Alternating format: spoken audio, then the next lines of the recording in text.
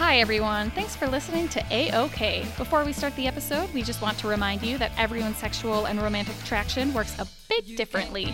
What you are about to hear are opinions based on personal experience, and any descriptions of romantic or sexual orientations featured in this episode are not representative of any group.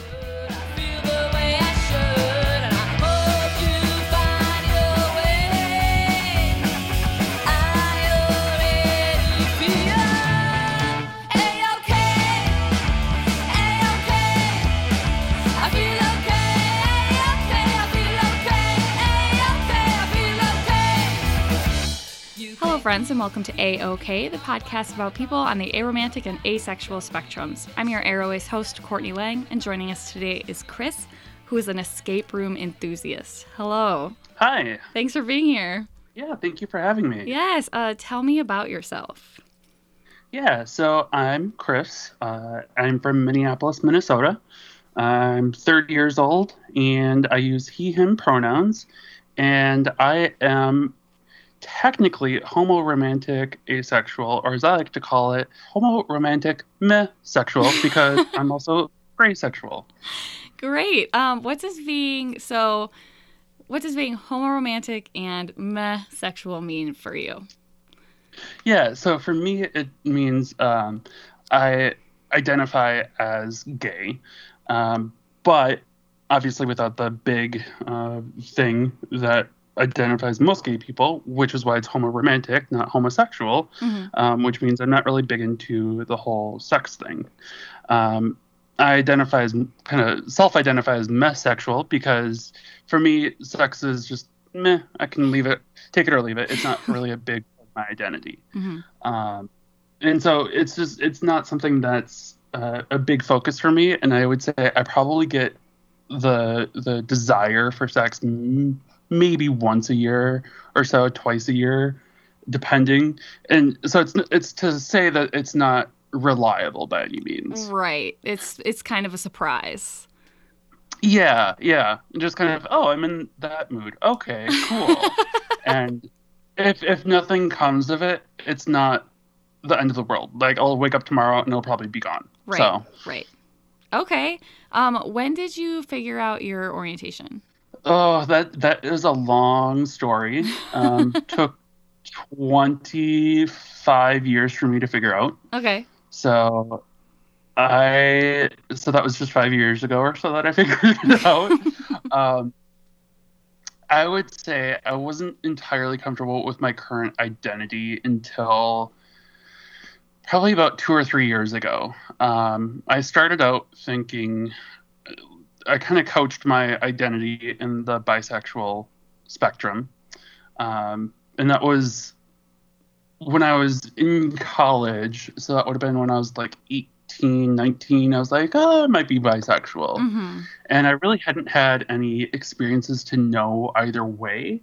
So I was like, well, maybe, I don't know, it could be, but let's just go with this for now. Because there's like that one-off person where it's like, they're kind of attractive. Right. And so that confused things. And then obviously the lack of sexual attraction was a huge thing where everyone's like, I want to have, sex with this girl, blah, blah, blah. And I was like, I don't feel that at all. Am I supposed to feel that? Maybe I'm not like bi. Maybe I am gay. But then on the flip side, like, I don't want to have sex with guys either. Like, this is confusing.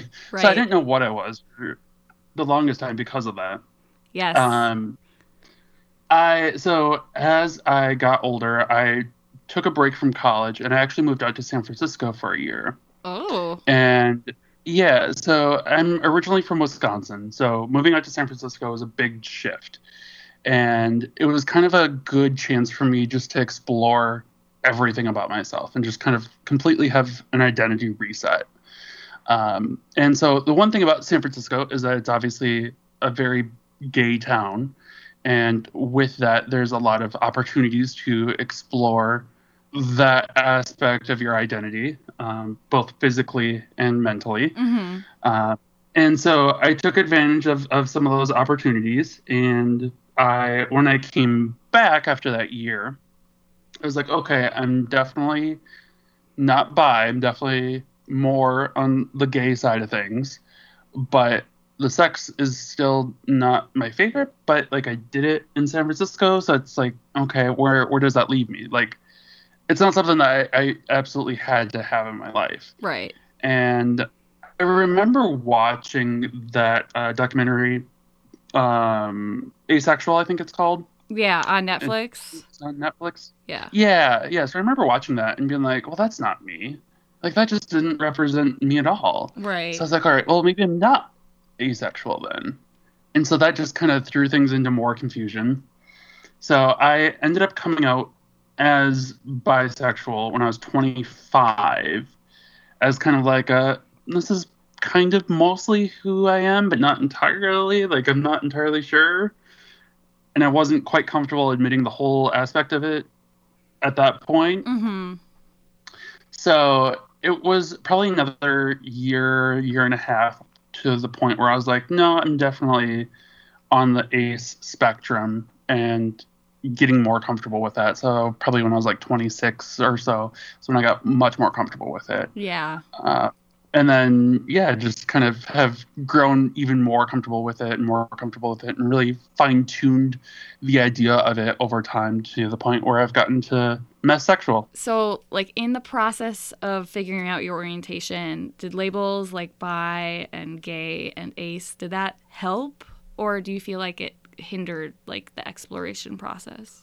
I think it was kind of both. Okay. So it was a nice kind of anchor to say, yeah, that's what I am, and it's great to have this identity.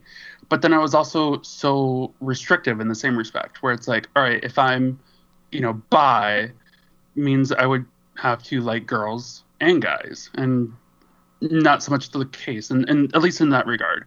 And same with gay. It's like, all right, if I'm gay, then it means that I want to have pretty much exclusive sex with men, and that's not really something I'm into either. And ace means, not having any sexual desire, when that's not the case either. So it was nice to at least get that base identity there and kind of that idea, but the actual identity itself was a little confining in the same respect. Yes. So it's kind of the letter versus the spirit of it. Yeah. Uh-huh. And I think it helps having the gray ace piece. Like, yes. So it's not so black and white. It's literally gray. I stumbled into that one. But yeah, and I can imagine, so did the split attraction model, like with the separating the romance from the sex attraction, like, does that help you a lot?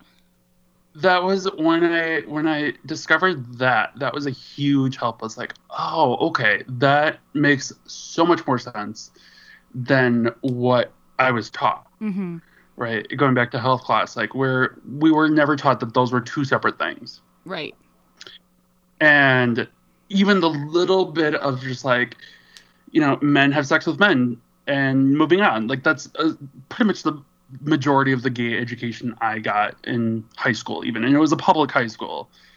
And so realizing that romantic attraction and sexual attraction are two very different things was incredibly helpful for me.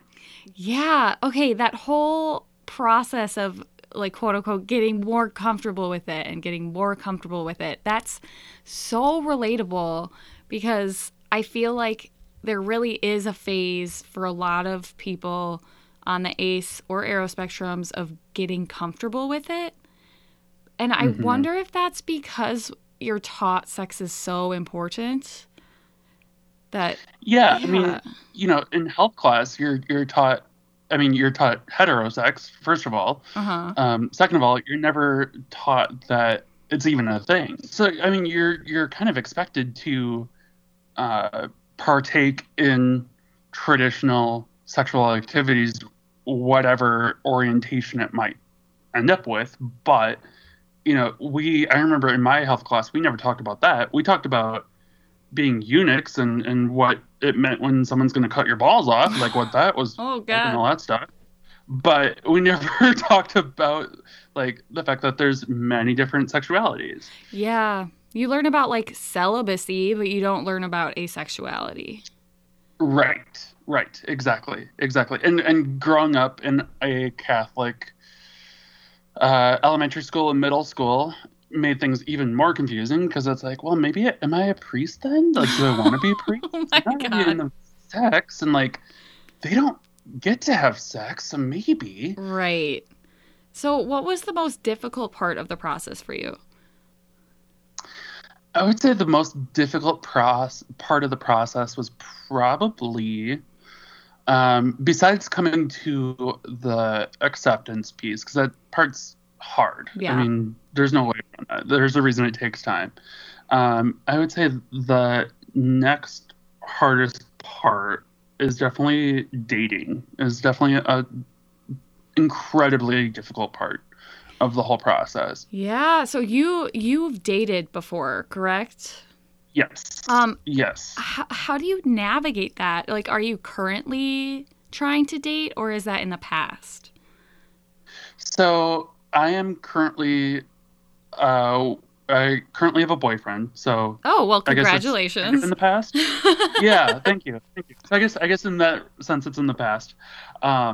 But yeah, dating before it's a nightmare. And I was thinking about that actually before, and it was the one thing that kept coming to mind was just how people boiled down your identity to that one piece, and that one piece is your sexual attraction. Where as soon as I would say, yeah, I'm not really big into sex, things would just shift immediately. Be like, oh, okay, well, I'm not really interested anymore. Right. And it just made things very hard. And I would have experiences where people would be like, oh yeah, no, that's totally cool. I'm totally cool with that. And then they'd be like, so are we ever going to? I was like, told you I'm not really big into it. I'm like, yeah, no, that's cool, but can we? It's like, yeah, I guess, but it's not really my thing. So Right. I'd kind of like it if you would respect like when I'm into it. So it makes things definitely hard, especially when you're boiled down to just one piece of your identity. Yes, definitely.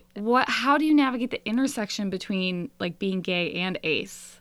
Yeah, it's very complicated because I mean, really, it's such a big part of the gay community that it's all about sex, and there's other aspects that confound upon that too, where it's like, all right, if you don't fit into this mold, then it's going to be even harder for you, and if you don't fit into this mold plus this mold, then it's even harder. Right. And I just felt like I was playing this whole game on like expert level hard mode. And so it was so hard, and it took a lot of time, to the point where once I started dating, which was probably when I was 24, 25, when I actually started to date people, until now, where I actually have someone that I'm super happy and comfortable with. Took a long time, and there was a lot of missteps and a lot of not so great relationships, and some good but just didn't work out, and some misfires. So it was a lot. It was a long process. There's no Yeah. way around it. Yeah. Do you have any advice for people who are ace and really want a relationship? I would say it's going to be hard. I'm not going to lie. It's going to be hard, but to stick with it, because eventually you will find someone. It may not feel like it. There are times when you're going to sit there and wonder, like, is it me? Am I just that unlovable? Or, like, I wish I wasn't ace or anything like that. But you will find someone that loves you for you. And yeah, you can get caught up in platitudes about, you need to love yourself before you love anyone else and blah, blah, blah. But you'll find someone and they'll love you for who you are. And if they don't, then they're not the right person for you. Yeah, nice. God, I go on and off between like trying to date and trying and not even bothering. So that's very nice to hear. Like, just stick with it, and like someone eventually will come around who actually like listens to you and like believes you, and yeah. Right. Yeah, and it's not to say so everyone's just like, oh, this person fell into my lap or whatever, and it's like, okay, in today's day and age, you actually have to do a little bit of mining yourself. Like you have to go through the stuff actually to get to that person. They're not just gonna like magically appear in your messages one day. Like you actually have to like go through like OkCupid and do the matches and all that stuff and make little messages here and there and see what happens. Right. Because it's like fishing, right? You have to throw your line out at least a little bit before you can even get a bite versus just sitting on the shore. Like, hopefully a fish will jump in my net that I'm just holding out here. That's not going to happen. Oh man, dating and fishing metaphors. I don't know what it is, but Yeah, I know. I think it's just so easy to go to. yeah. Oh man, that's good. Is there anything you wish you, I guess, had known about that dating, like just the process of it before you really got into it? Oh gosh. I mean, I think I wish I would have known just how hard it would be. I mean, I don't know. I don't know if I would have wanted to know that, but I think looking back, that would have been one thing that would have been at least nice to have a warning of. Mm. Because I think if I would have known that, I probably would have been a lot more hesitant to jump into it. But if I at least had some warning, be like, hey, this is going to be kind of hard and it's going to cause you a lot of mental strife and all this other stuff, I think it would have been nice to at least have that warning. Right. Because, yeah, I mean, it was really hard. And there were times when it's like, I was really down on myself. I'm wondering, is it me? Is it just this identity that I've been given? What is it about me? And it's really nothing about me. It's more about the other person, right? That they're just not able to accept me and we're just not a good fit. Right. Yeah, exactly. Okay, moving on. So you are in the kink community, correct? Off and on, yeah. Okay. Yeah. I would say less so now with my current partner, but it's still an interest. For Okay. sure. Yeah, what got you into kink? So it was one of those things where I remember kind of looking back through my memories as a child, and it's like, all right, there's some things that always kind of interested me, and I just didn't realize what it was about that. Mm-hmm. And so it was always kind of complicated. So I remember that there was a TV show. Gosh, oh, I can't remember what it was. It was something Wolf on Campus. Anyways, it was about this football player that turns into a werewolf and blah blah blah. So like that kind of led me down a whole path of like, okay, that's a whole thing that people are into. And then it was kind of like exploring like, all right, well, what is it about that? And then it just kind of delved into there. And it was just a series of rabbit holes, really, that got me into it and realizing, oh, okay, so this is a community of people that are into the same things I am, and they respect it, and because we're all the same way.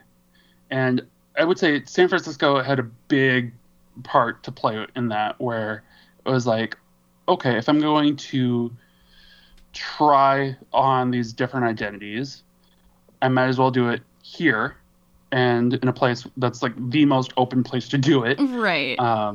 And so I would say San Francisco was a big part of that, to the point where I went to my first kink party in San Francisco.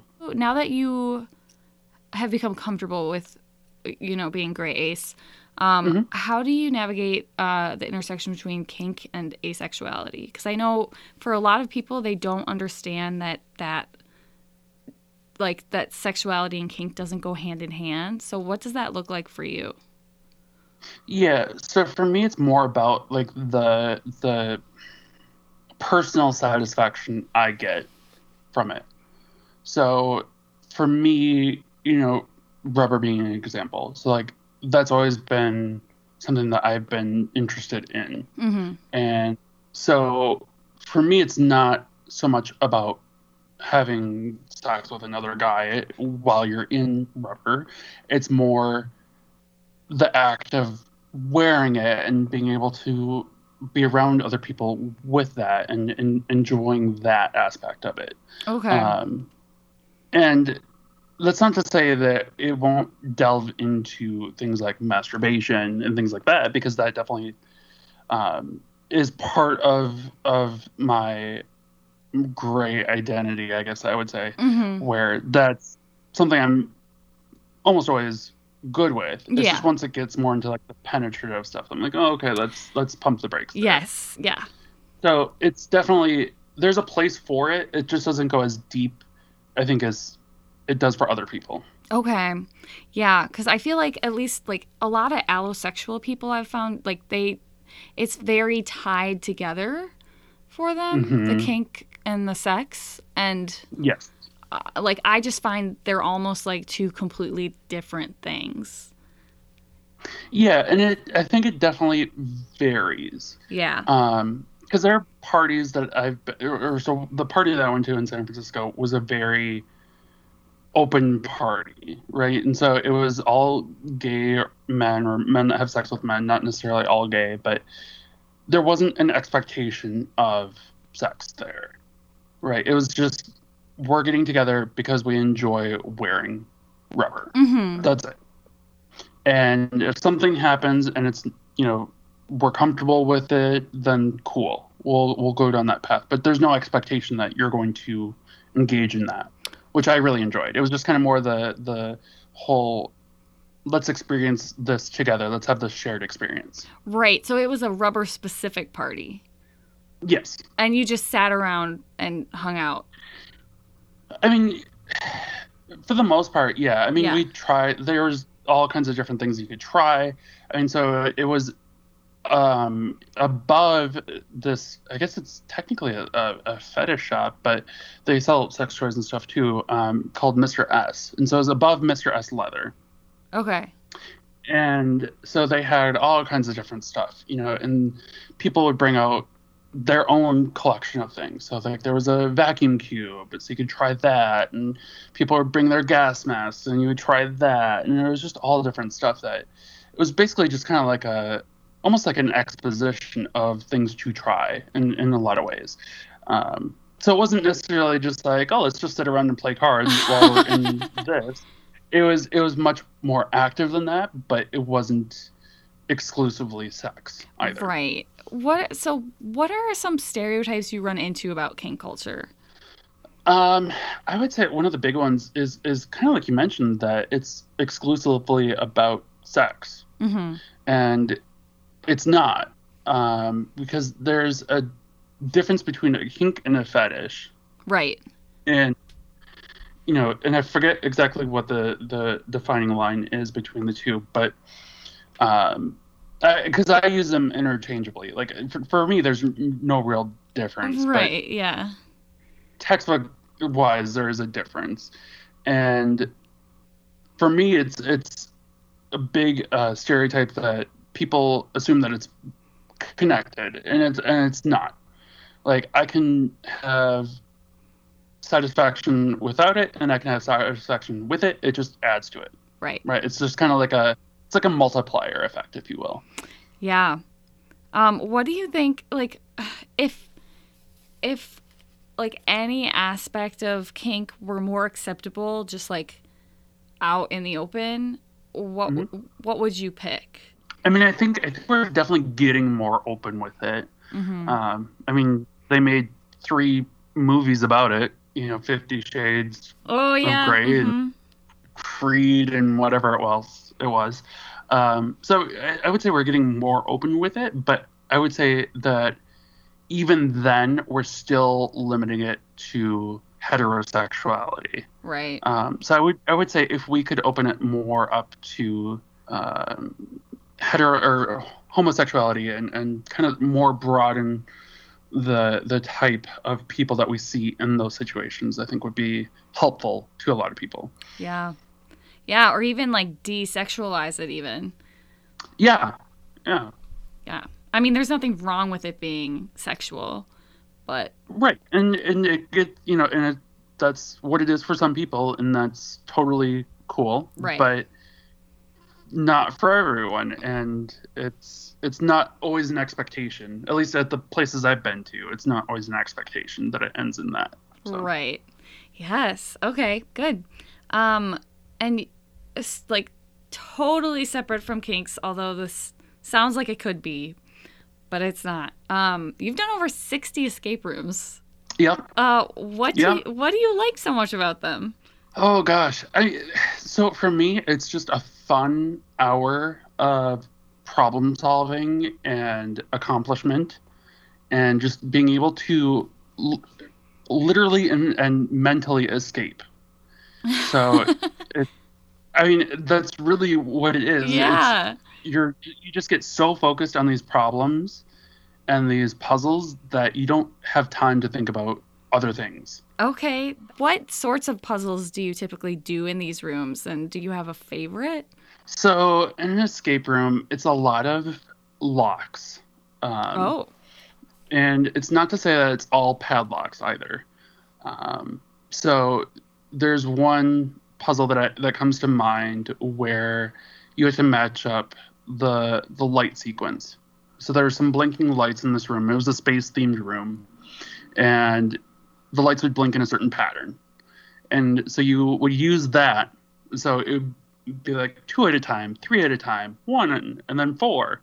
And you would use that code to put into this computer that would unlock this door that you had to get into. So just kind of that leap of logic, like, okay, this is probably a code that goes somewhere. And just kind of thinking through, like, okay, that light is blinking in a repeating pattern. What is that pattern? And just trying to figure that out is a big thing that you see a lot. There's a lot more technology in escape rooms than I think people would imagine that there would be. A lot of electronic locks and some robotics even. So it really depends on the owners, though. Obviously, the chains have a lot more money, so they put a lot fancier puzzles in there, right? Than just your mom and pop. But yeah, it's not to say it's not all padlocks either. So okay, very cool. Wow, I didn't know that they weren't all horror either. So that's very cool. Yes, they are not all horror. There are scary ones out there, but I mean, I would say common ones are like Prison Break, Space, some sort of future, usually a train of some sort. Oh. And there are jump scares in some of them, which happen, because things pop out that you're not expecting. So I mean, like, that will scare you if you're not expecting it. Yeah. But it's not meant to be like jump scare after jump scare after jump scare. It's just kind of a surprise more than anything. Got it. Okay, that's good to know. Is there any escape room that really sticks out to you, like one you remember most? Yeah, so there's 2 that come to mind. Okay. One that was here in Minneapolis. It was a escape house, and so you had 90 minutes instead of so typically escape rooms go for an hour. Okay. This one went for 90 minutes, and it was a 3-level house. And there were puzzles on every floor that would take you from one floor to the other to a hidden passageway that took you to another place in the house. And so that was probably the most immersive one I've done. And that was just a really cool experience. Yeah. The other one was I went to Greece about 2 years back with a group of college students when I was finishing my degree. And we did one. I organized a little outing one night in Athens to one. And it was very different than the ones here.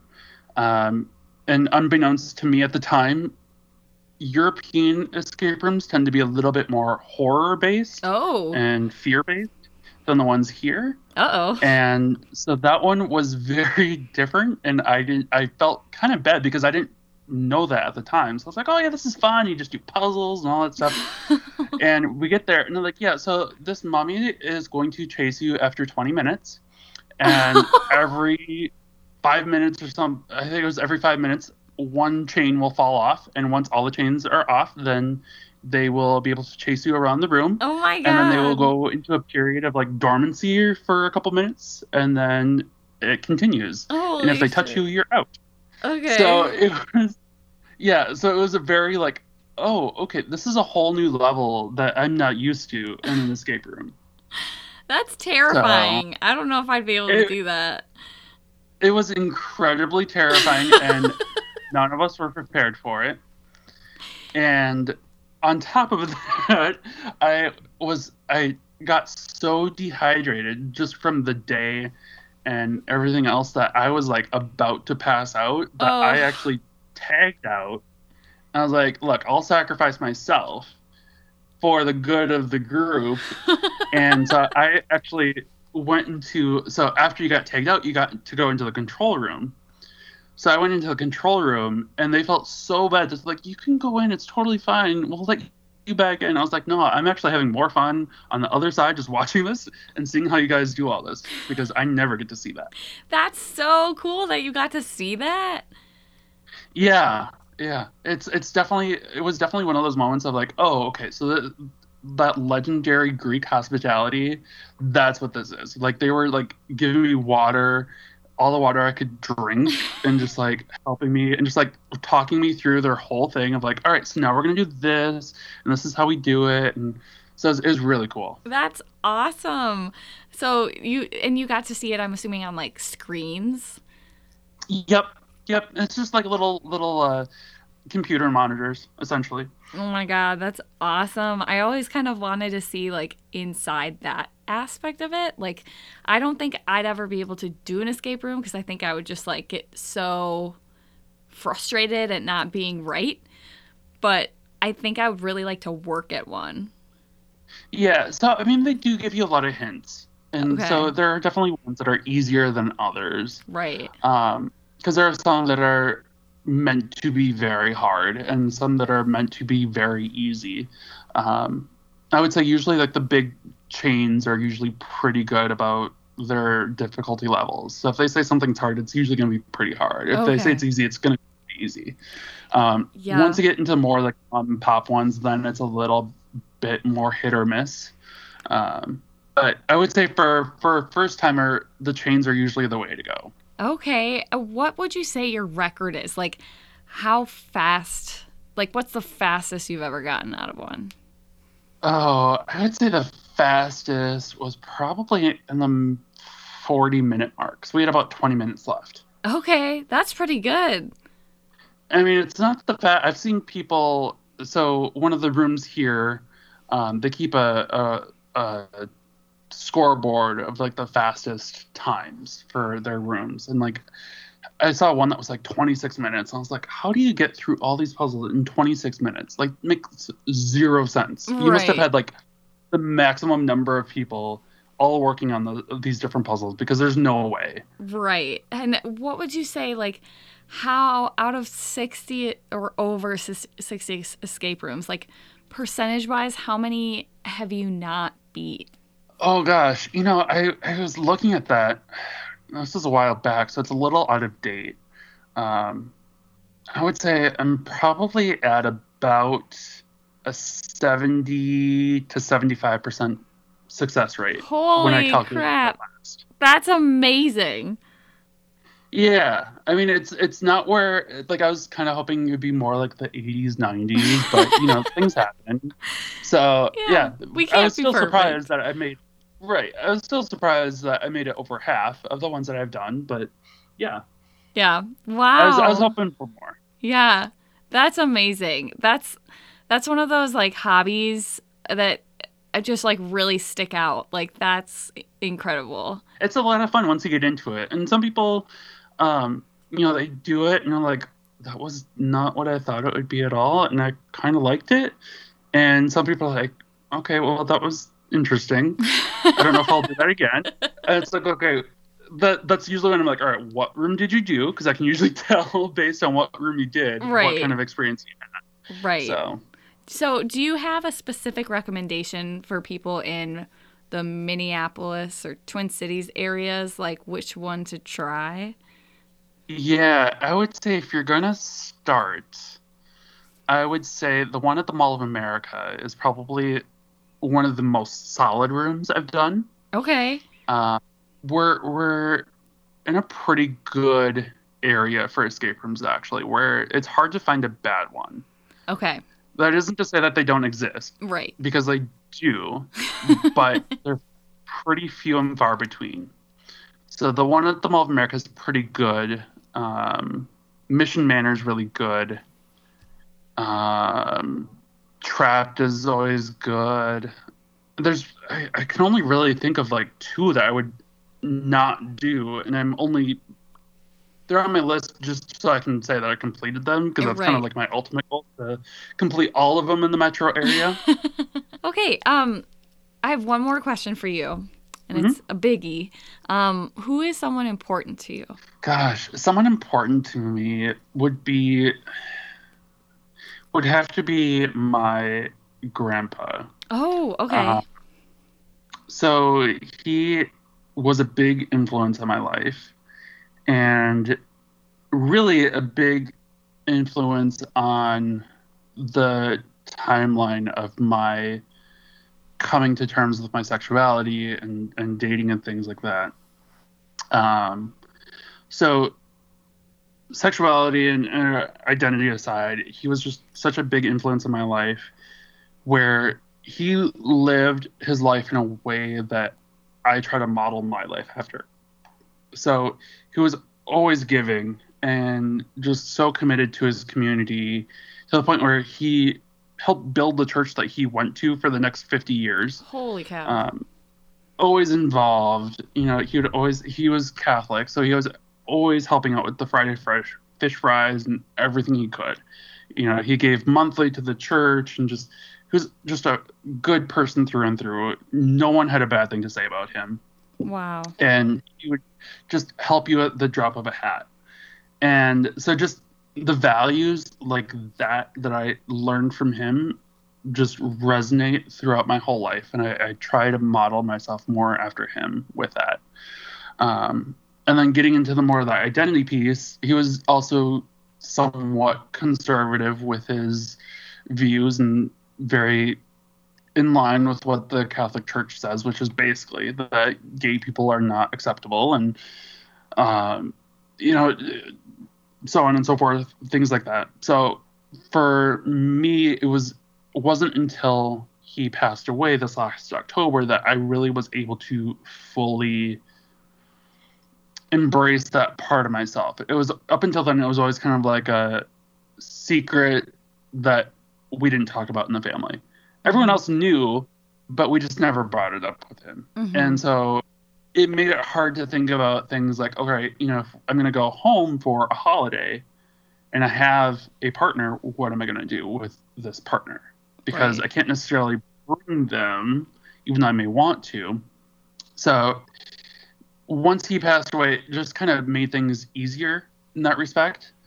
And now I don't have to worry about that, but it's also, it made just such a big impact that I can't not think about it too.